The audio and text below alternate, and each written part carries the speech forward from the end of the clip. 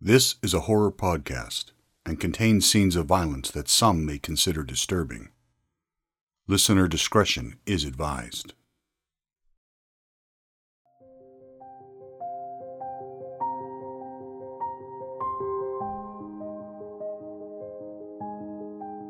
In a time of werewolves, witches, and castles, three young friends live in the shadow of the dark forest. Two will fall in love. The other will go mad. I'm your host, Alan McGill, and this is Red Door, a Cry in the Moonlight story. Chapter 1. Nobody looks for the living among the dead. Music carries on cold nights when all else is quiet. A time when people are normally asleep and not much is stirring. The moon high above causes long shadows to form off the buildings on either side of the street.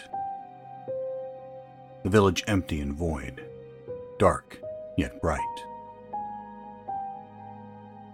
A beautiful woman in a long white dress slowly walking down the center of town. A thin strap off her dress falls from her shoulder. She carries a violin in one hand, the bow in the other. Her blonde hair with its spiral curls swaying gently as she moves. On a night when you can see your breath, she should be freezing in her bare feet. She passes a few houses, candles in the windows on either side. They flicker in the dark, but the homes are black within. All around the tiny village, tall trees hiding what the moon's light cannot reach, like black curtains covering and comforting yet mysterious. She places the violin under her chin. We can almost see her face, but not quite.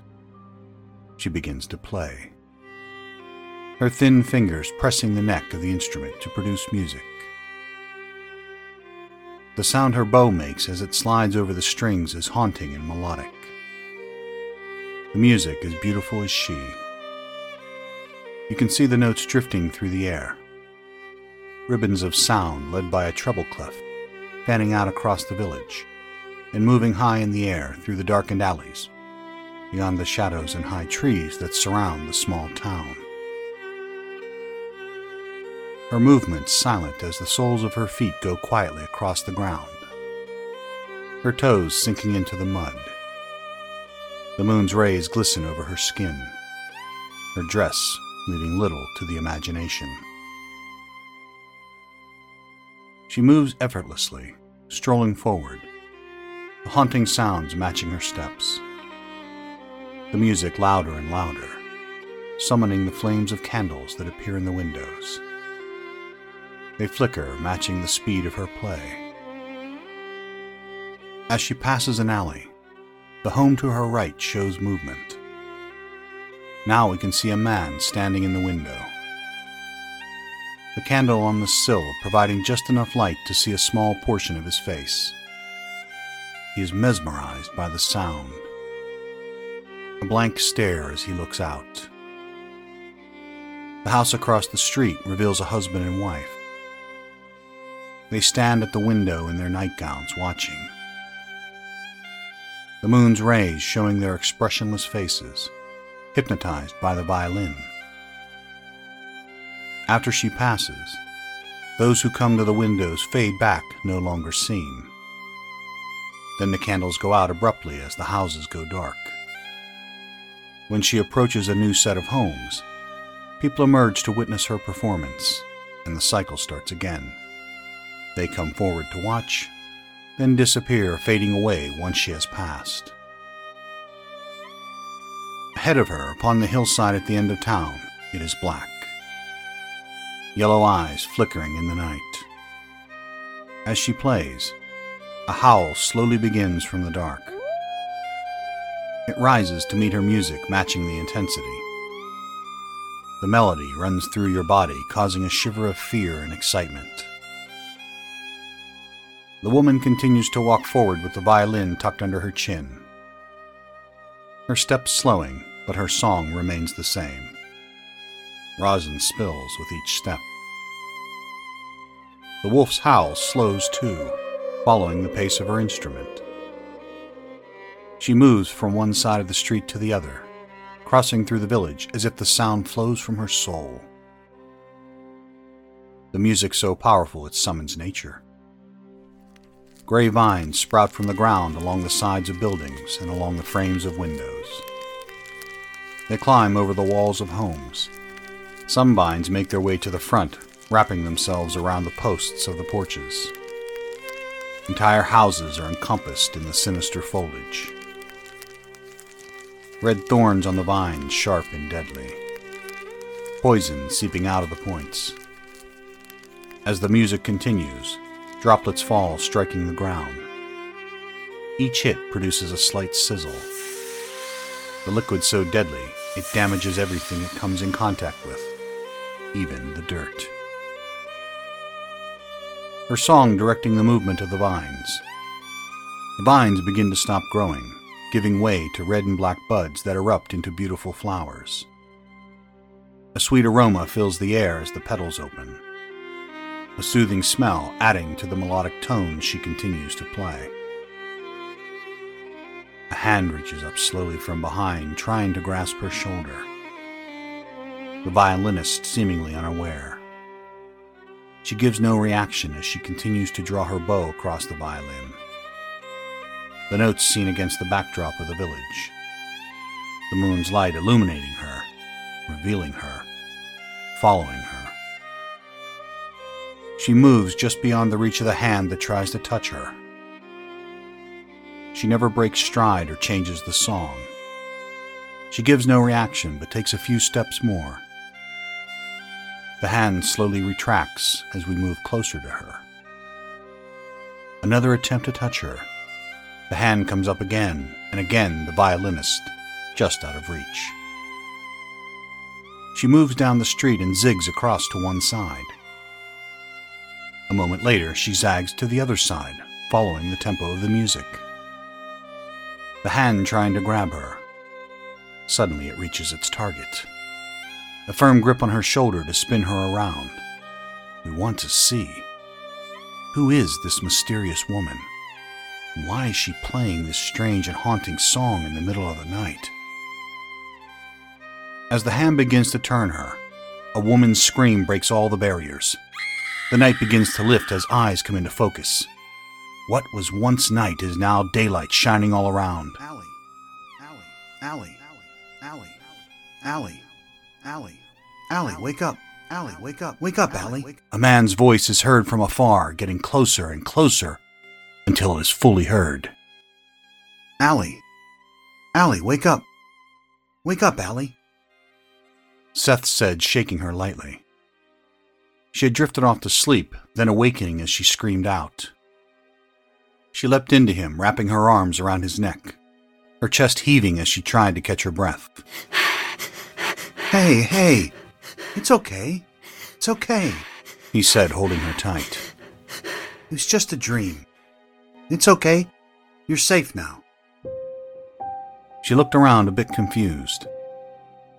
It must have been some nightmare, he said, brushing the hair out of her face. You were talking in your sleep. What was I saying? Alessandra asked as her breathing returned to normal. Nothing, really. Just repeated no a couple of times. Something about a woman. You kept asking why, and then you jolted up. What was it? I don't know. I don't remember much. She said as she started to stand. Now she was fully awake, realizing it was just a nightmare. As she buttoned her blouse, she took a few steps toward the gate. Seth finished pulling his boots on and fastening his shirt as he walked up behind her. He slowly wrapped his arms around her from behind. You okay? She leaned back, putting her head in his chest. Then she turned to him and smiled. Kissing his lips softly, pulling back and said, I'm always okay when I'm with you. Then she looked out across the cemetery toward the church. The old building in this cemetery, where all that is left of a once-forgotten village, deep in this part of the forest. You ever wonder what happened here? She asked as she began walking from the cemetery. Seth and she were careful not to touch the red and black flowers that covered the gate. It was easy to see there was something strange about them. They knew it from the first time they came upon this place. The flowers were pretty, mostly black with red accents, and the smell was intoxicating. It was sweet and pleasant, but that was the deception. The gray vines that held the beautiful flowers also sprouted sharp red thorns. On the end of these thorns seeped a poison, blood-red droplets that would drip to the ground, small acidic circles left behind where they landed, the drops burning the dirt as well as any grasses or plants it came in contact with. Remember when we first came here? She asked, looking at the thorns. Yes, of course I do. 2 dead highwaymen. Those poisonous thorns stuck in the hand of one. I remember it well. You made me bury them. Seth stopped, then asked, Why? Yes, but the other dead one we found was torn up, mauled by something. She added. Probably a wolf. We did see some right after we found the bodies. And there had been reports of wolves running through the forest, killing livestock and some even threatening villagers, Seth responded. As she looked at the flowers covering the gate, she remembered the first day. Both her and Seth had grown up in the village of Parlemay. They knew the forest well, but neither of them had ever heard of this place before that fateful day. Seth, and William played together for years in these lands. They never came this far from the castle, but William's father owned most of this area of the country, yet William did not know this place either. And as far as they knew, he still didn't. William was the prince of Castle Parlemay, and was set to inherit everything someday. His father, Lord Parlemay, treated Alessandra like a daughter. The 3 of them were roughly the same age, so they spent their youth together. Neither her nor Seth knew anything about the ruins here. The town of Murcell was the only hidden village anyone ever talked about, and it was a few hours' ride west on the well-traveled forest road. Something about her dreams seemed familiar, and not just the vines and flowers spirited on by the music. This made her quiet and pensive. As she remembered bits and pieces of her dream, she tried to understand its meaning. Her grandmother told her dreams hold a significance in our lives. Learning to interpret them was always a good practice, but fortune tellers weren't really welcomed in Parlemay village. She didn't understand the violinist. It wasn't her. The violinist had blonde hair while hers was auburn.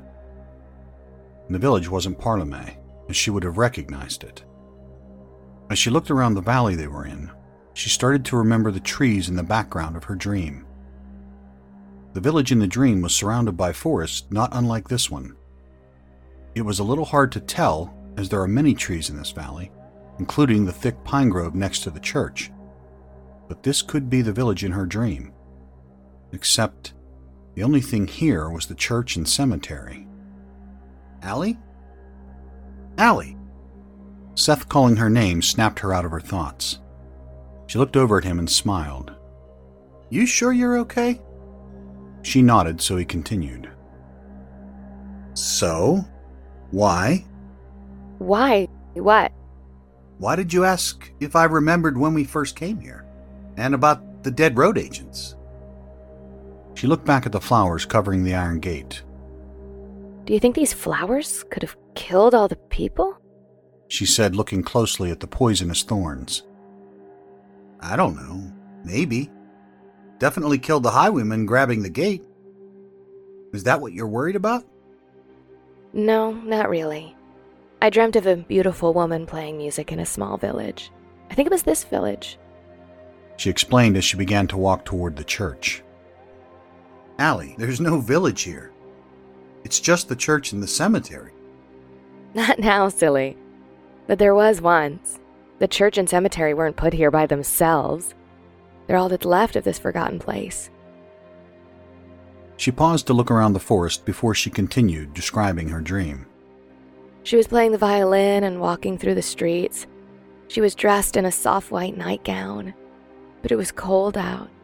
Not the end of summer like now. It was at night with a full moon overhead. I could hear a howl off in the distance, and these flowers were growing as she played, like she was having them consume the town. How did you know it was cold out? In your dream? I could see her breath. Alessandra said, drifting off in thought. What was the song? What? She looked back. The song on the violin. What the woman was playing in the dream. I'm not sure, but I recognized it. I knew it, I know it. I've heard the song before. She said, looking out over the valley. It was just a dream, Allie. Whatever happened to this place happened a long time ago.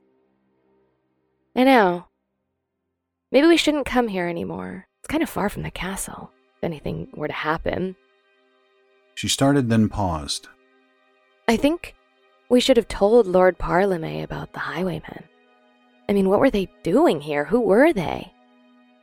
I doubt anybody is looking for them. And nobody is going to look for them here. Nobody looks for the living among the dead. One of the reasons I like coming here with you. The only place we can truly be alone. Remember when you found the shovels in the back of the church? There was a bed in there? Maybe this was their place. What? Like a hideout? Maybe. But nobody used that bed for a long time. And it didn't look like the fireplace was used either. Besides, if this was their place, they would have known about the grapevines and stayed far away from them. And the second guy? Well, who knows what killed him? He was in pretty bad shape. We're just assuming it was an animal attack. Could have been a fight. I don't think telling Lord Parlemay is a good idea. We'd have to discuss what happened in Murcell. That was almost a year ago. Lord Parlemay's going to want to know why we waited a year to tell him. I don't think he'll like that. Seth paused as he looked around. Look, I know we don't get to come out here that often, but we haven't seen anybody around here since that time. Maybe when William gets back from his hunting trip, we can talk to him about it and see what he thinks. You know, once we tell everyone will know it's here. It's the only real place that I get to be alone with you. Nobody can find us when we're here. We didn't kill those men, or anybody else. Well, other than, They're laid to rest in a proper cemetery. There hasn't been anything going on here since that day. Wolves from time to time, but even they stay away from the flowers. We just have to be careful not to touch them. Alessandra smiled at him as her wit returned. But you love the smell of those flowers, remember? She teased, pulling him close. Yes, I do, he said, kissing her again, this time longer and with more passion. Although she didn't want to, she pulled back. We'd better get going. I have to be back before dark or my dad will have a cow. Seth smiled and said, Want to stay a little bit longer? Once more before we leave? Seth gave a small grin. He loved her and always wanted to be with her. You know what the smell of those flowers does to me. I can smell them after we've been here a while. I love how the aroma attaches to you. It's the only good thing about going home. At least I get to smell it in your hair as we're riding. She giggled again, slapping him playfully on the chest. Stop! I meant riding home. But you're right. We should get back. I don't want your father getting upset and hunting me down. No need to cause a stir. Seth finished as he untied Boggs, his giant draft horse. He cupped his hands together for her to use as a step. Besides, I don't think he likes me very much, he said as she swung her leg over the giant horse. He likes you just fine. He's just very protective of me. He grabbed a handful of the big horse's mane and pulled. A small click of his cheek to tell the gentle giant to start home. She laid her head on his shoulder, holding on tight. There wasn't any worry about falling off. The horse didn't move that quick, and its back was very wide. She just liked being close to him one more time. The ride home was always bittersweet for her, too. She got to hold on tight, but it was the end of a magical time. She looked over her shoulder at the abandoned church as they trotted up the hill. Thanks to her dream, she could see the village more clearly now. At least, what was once a village. Despite the trees and overgrowth that hid where the old buildings had been, from this viewpoint it all became clear. She thought about the dream the whole way home. The sound of Seth's heartbeat seemed to go along with what she remembered of the song the violinist had been playing. Flashes in her mind as she couldn't exactly remember the end. She could see her hand pulling the violinist, spinning her around, but couldn't see the face. Then again, maybe it wasn't her hand she saw. Perhaps it was someone else's hand, and this vision was just a way for her to witness something else. But what? The dream seemed both wicked and beautiful at the same time. The old village in her dream reminded her of their first kiss. It all started as she had gone with Seth and William on an unexpected adventure. She always rode with Seth because his horse was so big. William's horse was leaner and faster, just like the guard horses. And William liked to show off, so he raced everywhere, which made riding with him uncomfortable. Lord Parlemay had asked William to go with some of the guards to Port Calibre and meet a shipment coming in. As the three of them started to get older, Lord Parlemay began placing more responsibilities on William. The time of their wasting days fishing and playing had come to an end. Life was becoming more than swimming in the summer and gathering wood for the winter. Well, she and Seth gathered wood. William did very little. But the lord of the manor wanted his son to take life a little more seriously. Almost a year ago from today, William came by her house early in the morning. A troop of castle guards were slowly riding through the village escorting some wagons. They were on their way to Port Calibre. Lord Parlemay tasked them with escorting a shipment of goods which had arrived by boat a few days before. Her father always greeted William with a big smile, so when he knocked at the door, it was a welcome sight.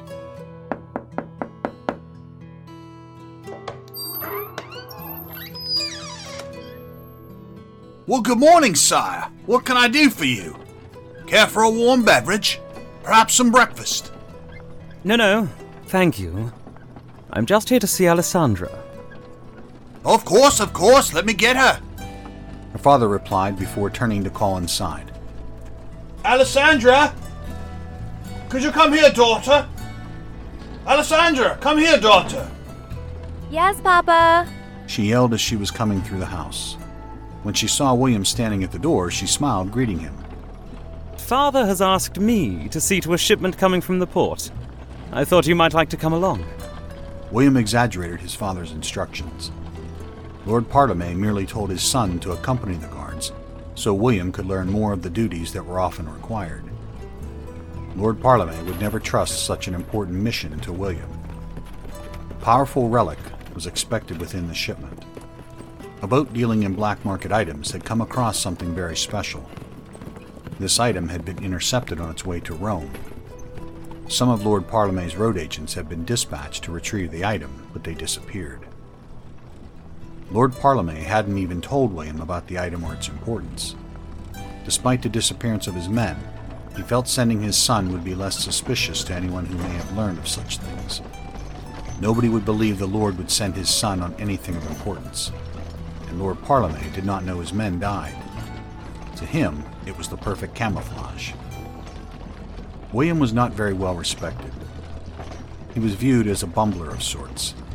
Nobody challenged him because of his father, but William did not know this. In his mind, he was both suave and feared. Well, that sounds important. And your father put you in charge of getting this shipment back? She asked skeptically. Alessandra, I am sure the young master is quite capable of handling such an important task, whatever it might be. Or Lord Parlemay would never have entrusted him with it, or allowed him to request his friends to join, Her father said. William had no self-reflection, but she knew how Lord Parlemay regarded him, and she was naturally skeptical at William's description of his duties. Regardless, they were still friends, and she was all too happy to go on this adventure. Does that mean I can go, Papa? Of course, daughter. Be home by sundown. Much to do yet this year, her father said with a smile. You'll take good care of her, young master. Have her back by dark. William nodded. Yes, sir. I surely will. Alessandra stepped out, shutting the door behind her. Is Seth coming? William shrugged, ignoring the question. He had no intention of inviting Seth. He was still friends with Seth, but this was his chance to be alone with her. She never noticed the way he began looking at her. William had developed feelings for Alessandra that went beyond friendship. These were strong emotions. Unfortunately for him, they only flowed one way. His father noticed it. That was another reason William was being given more assignments away. Lord Parlemay loved Alessandra. She was the daughter he dreamed of, but she was not suitable for William. Parlemay needed to turn William's attention to others with a more appropriate lineage if he was to marry. Lord Parlemay did not realize it was too late. I'm not sure where Seth is. I haven't seen him. I don't have time to look for him this morning. We must stay with the wagons. You still want to come, don't you? She nodded yes, although visibly disappointed Seth would not be coming. She took his hand as he pulled her up behind him. She didn't like riding with William, but if she wanted to go, there wasn't much choice. Aside from his constant attempts to prove his masculinity by riding fast, she wasn't comfortable holding on to him. They were friends for years, but her feelings did not progress like his. William was handsome and well-built. Most women would kill to be with him, and there were rumors some may have. Anyone bearing his child might enjoy a much easier life. Alessandra did not believe the rumors of William sleeping with some of the wives in the village. However, they were not just rumors, even if she didn't know it. William had many affairs, and not just with villagers. The wives and daughters of traveling dignitaries were known to receive a late-night call from him, but none of them captured his heart like Alessandra. They were just objects to be conquered and satisfy his lustful ways, and none were as beautiful as she. There was nobody in the entire valley pretty as her, nor was there anyone as sweet and kind with a strong work ethic. She was the perfect bride, someone to take care of his every needs. And while she didn't know it, William intended to marry her. William suspected his father did not approve of his desire to marry Alessandra, which confused him. Lord Parlemay seemed close to her family, at least as close as a lord and his subjects could be. He often saw Lord Parlemay speaking with Alessandra's grandmother while her father was in the fields. Lord Parlemay even invited her grandmother to be his official tailor. He seemed hurt when she turned down the offer, citing she wished to stay closer to family. William was feeling good about today despite the issues with his father. He hadn't told Lord Parlemay he intended to take Alessandra with him. He knew his dad would somehow ruin his plans, and this seemed like an opportunity to spend plenty of alone time with her. But as they were just about out of town, Seth was watering his draft horse at the end of the village. Alessandra immediately started waving to him. Seth! Seth! She called out. Seth turned to see her riding with William, and the look on William's face was not a good one. Seth recognized it right away. William often had that look when he was getting angry but trying to hide it. Sometimes that expression would cross his face just before he shot something. It was subtle and devious, but with an evil grin. Very few people ever noticed it. Alessandra didn't see it. She hadn't learned to recognize those little things in people yet. She didn't even see the way William had been looking at her. Maybe that was because she had fallen in love with Seth. She may have not recognized William's glances, but she noticed everything about Seth. All his micro-expressions captured in her brain. She didn't know how to interpret most of them, but she did pick them up. And now, it seemed like something was off, even if Seth had a big smile and waved back. It wasn't the hearty, happy waves she was used to seeing. Or was he jealous at her being on William's horse? She liked that thought. William, on the other hand, didn't like any of it, but he didn't have much choice. He stopped when they reached Seth and was surprised when she slid off his horse. Alessandra had a bounce in her step as she walked up to Seth. Lord Parlemay has put William on an important mission. Come with us, she said. Seth looked up at William, whose expression had changed. He didn't look as upset as he did when he first saw Seth. The last thing he wanted was for her to see a darker side of himself. Yes, grab your things and come along. Unless you have chores to do or something. Come on, you can catch up with things later. It'll be fun, eh? The three of us haven't been on an adventure in a while, William remarked. Seth looked at him skeptically. His face was friendlier, but Seth had known William his whole life. He suspected William did not want him to go despite the insistence. I probably shouldn't. Seth no sooner got the words out than Alessandra started pouting. Her back was to William, which meant he couldn't see her face, and that was fortunate for Seth. If he had seen the look in her eyes when she saw Seth, it may have been more than he could handle. Seth looked back at the fields, then patted his big horse's neck. Okay, I guess it wouldn't hurt anything, whether William wanted him to go or not. Seth liked being around Alessandra. Should I get my musket? You won't need it. The castle guards will be coming with us. Besides, we don't have time. We need to catch up to them. Alessandra squealed in excitement. Eee! She looked back at William. All right, on Boggs. There isn't enough room on yours. She turned to Seth impatiently, waiting for him to help her up on the big horse. Neither Alessandra nor Seth knew it, but that was the moment when it all started. The smallest spark sometimes causes the biggest fire. Two were lit that day. It was the exact place and time when Seth fell in love with Alessandra de Moreau. It was also when William Parlemay began to hate them both. Her intention wasn't to reject William or hurt his feelings.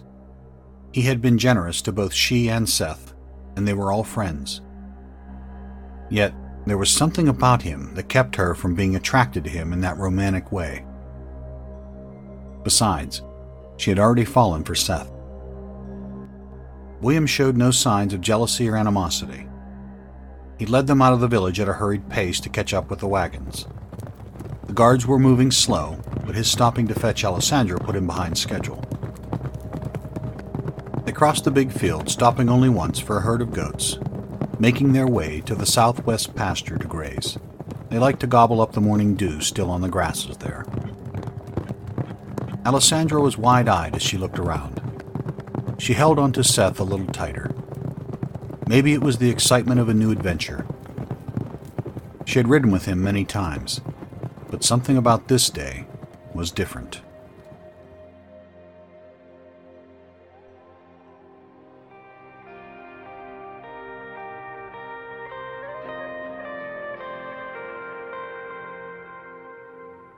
Thank you for joining me on this episode of Red Door, A Cry in the Moonlight Story. The first 2 episodes are free. If you want to know what happens to Alessandra, Seth, and William, you can purchase the remaining episodes on Podbean Premium. Just go to the search bar in Podbean. Type in A Cry in the Moonlight, and you will see the show's icon with a P for Premium on the corner. Click on Buy Now so you don't miss the werewolf, all the action in Marcel, or the terror of the Dark Forest in the upcoming episodes. Look for the Red Door cover, a ghost playing the violin behind the Red Door gates with a black werewolf in the background. This artwork is inspired by Alessandra's dreams, but it means so much more. And once you listen to all the chapters, you'll get a better understanding of the artwork. You can also purchase the books of A Cry in the Moonlight series, Red Door, A Cry in the Moonlight Story, Book 1, A Cry in the Moonlight, and Father Daniel's Compendium of the Undead. And there is a special edition coming soon which contains chapters from Book 2, The Undead Wars. They can all be found on Amazon, Barnes & Noble, and most places where books are sold. Another way you can support the show is to become a patron support right here on Podbean. Monthly donations will be used to produce Book 2, The Undead Wars, and Book 3, The Witch King. For news and information on the world of A Cry in the Moon's-Light, follow me on Twitter or Instagram at AlanMcGill14. That's AlanMcGill14. Until next time, remember, only love defeats evil, but it might be wise to carry silver anyway.